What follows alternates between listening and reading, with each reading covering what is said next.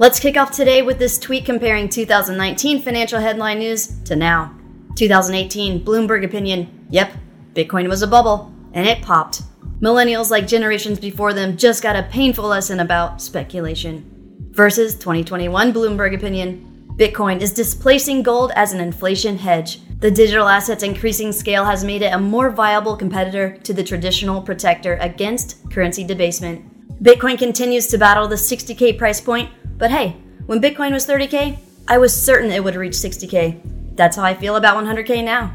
Awesome. Hello, I'm Crypto Casey, and welcome to another episode of Last Week Crypto.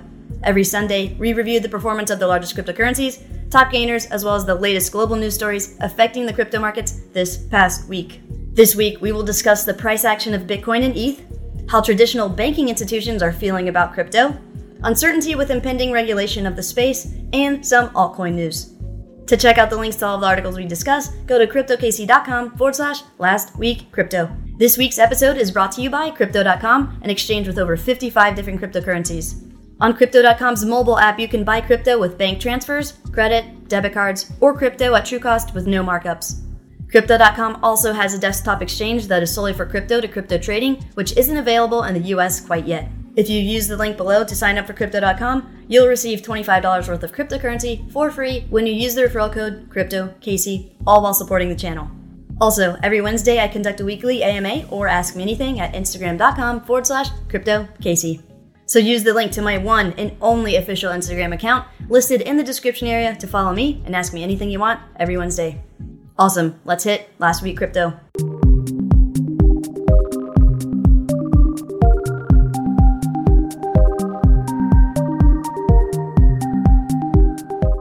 Looking at the top cryptocurrencies by market cap, Bitcoin up 1.5%, ETH up 0.2%, Binance Coin up 37%, wow. XRP crushing it up an insane 110.9%.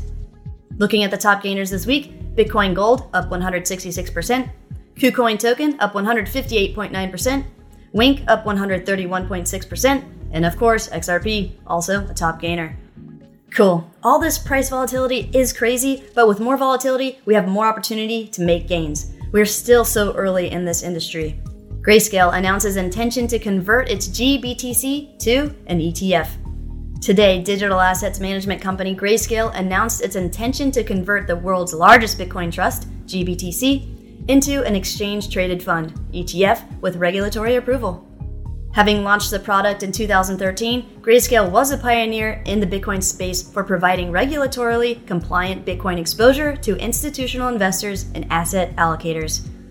Currently, the only Bitcoin fund that can claim to be an SEC reporting company and with more than $38.8 billion in assets under management, GBTC, entering the ETF race is significant news, as there is not any other Bitcoin investment product that can boast its regulatory status, track record, size, or liquidity. Though many firms are currently seeking approval from the U.S. Securities and Exchange Commission, SEC, to offer Bitcoin ETFs, none have received approval to do so. So basically, the more crypto getting put into exchange-traded funds, the less price volatility we will experience in the future, as these financial instruments tend to stabilize asset prices. That and more adoption, which we are achieving. Check out how. The front page of Barron's newspaper, one of the largest financial publications in the US, features Bitcoin. And why wouldn't they? I mean, Bitcoin is now worth more than the 4 largest banks in the United States combined, that being JP Morgan, Bank of America, Citibank, and Wells Fargo. And the people don't just want Bitcoin. CME Ethereum futures hit record $240 million trading volume this week, signaling rising demand.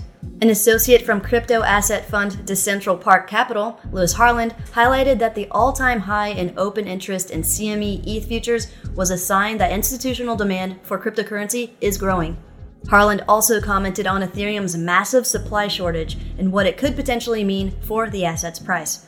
Check out this chart, depicting the total amount of ETH staked versus the balance of ETH on exchanges. The more ETH staked in the 2.0 network over the next few years, and the more ETH locked into DeFi projects, and the more ETH leaving exchanges, and not to mention the impending token burn protocol with the implementation of EIP 1559 coming this July, it's no wonder Ethereum sets all-time high of $2,197 as the crypto market surges.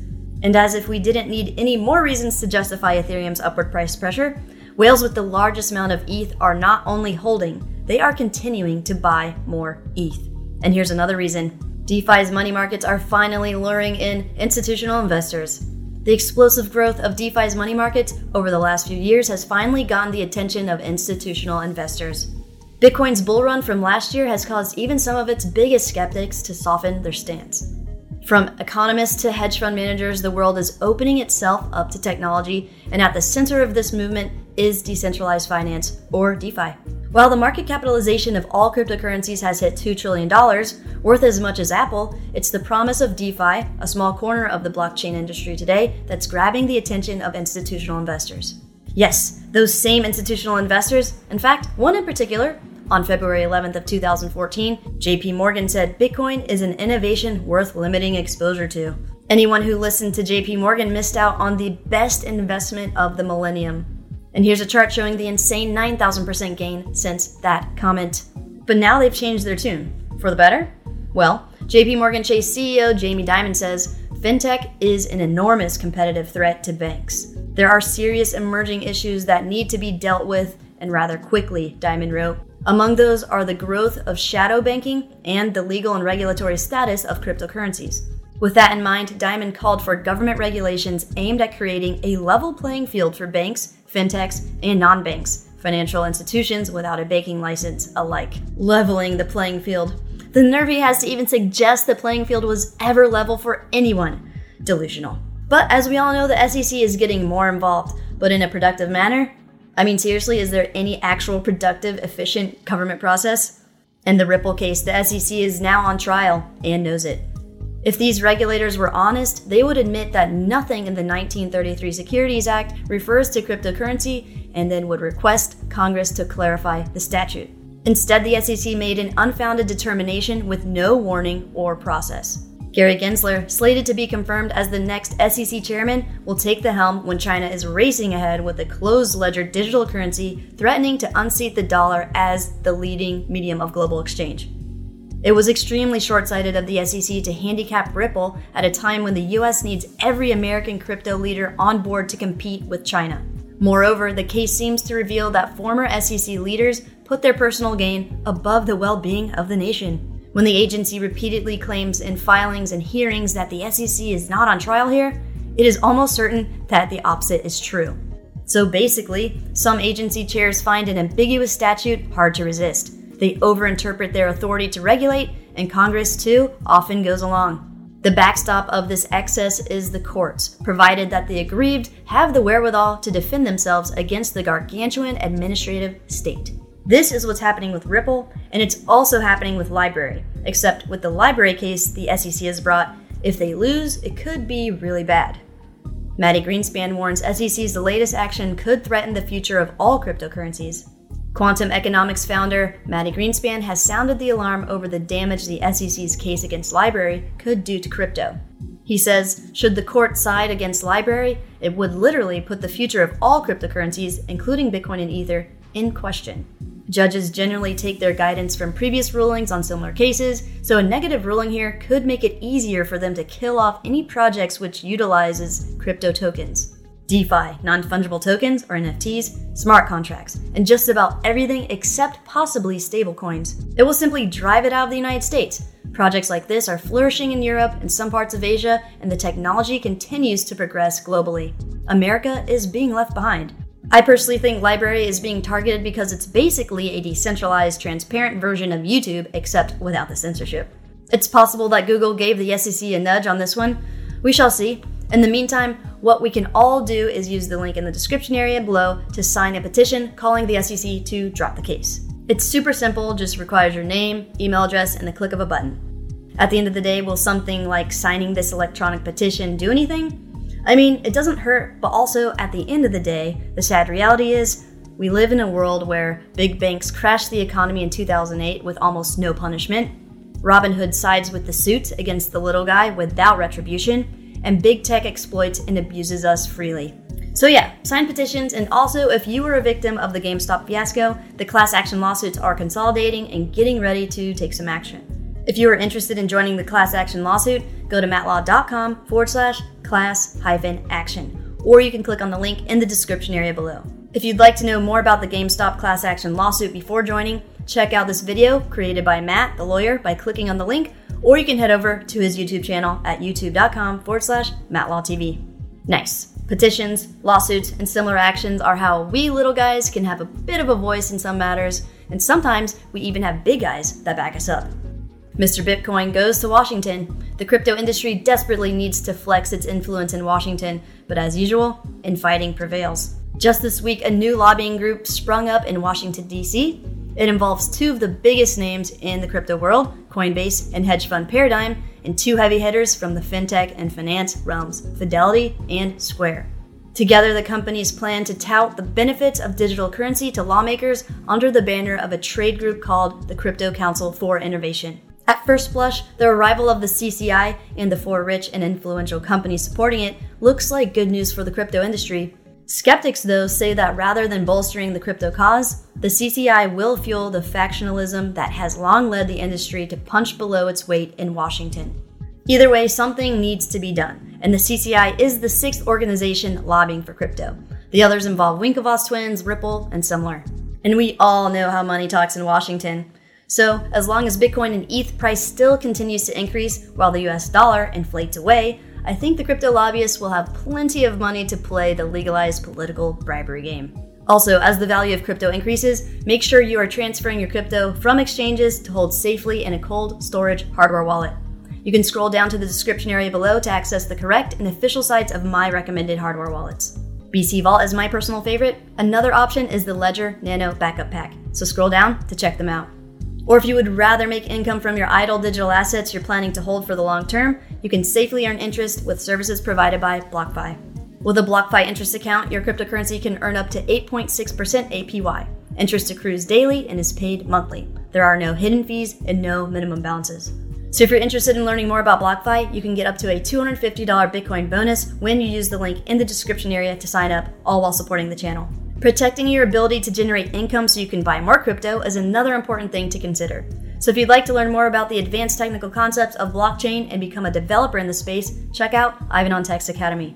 If you use the link below, you can access the Academy at a discounted price. So scroll down, check it out.